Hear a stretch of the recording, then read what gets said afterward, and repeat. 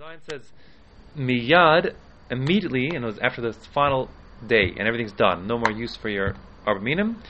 Hatinokos shomten es levehen, va'ochlin esrogehen, which the word literally means, there's two pshatim. Shomet, like the word shmita, means like to release.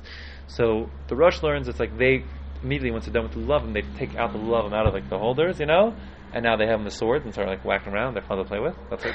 They're fun they're waiting a week to use them as swords. But the Bartanura, is it Bartanura here? Yeah, Bartanura here learns that the Gedolim are shomet. They say the Gedolim untie everything, because all the way through, if you haven't noticed, that there's no mention of esrogim, which is lulavim. So the Tiferes Yisrael speaks out. They had the esrogim tied with the lulavim together. Like, how did they? It's supposed to when they went to get from the itztabas, they got the lulavim. How did they get it? They were tied together.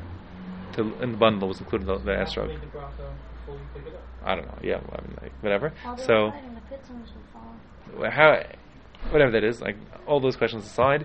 So he learns that basically, as soon as it was done, they would release the esrog out, and the joy and celebration of having done the mitzvah of sukkahs and everything, they would va'ochlin esrogen, the grown-ups would eat the children's esrogim.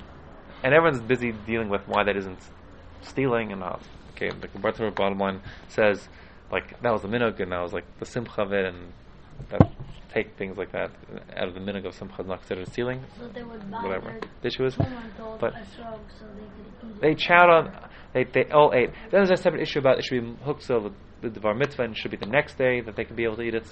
However it plays out, the esrogim. Someone that since the books the adults couldn't eat it, but the children ate the esrogim because they could.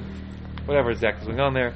Basically, at celebrating the celebration when it was all done was they untied things and played with their lulavim and ate their esrogim.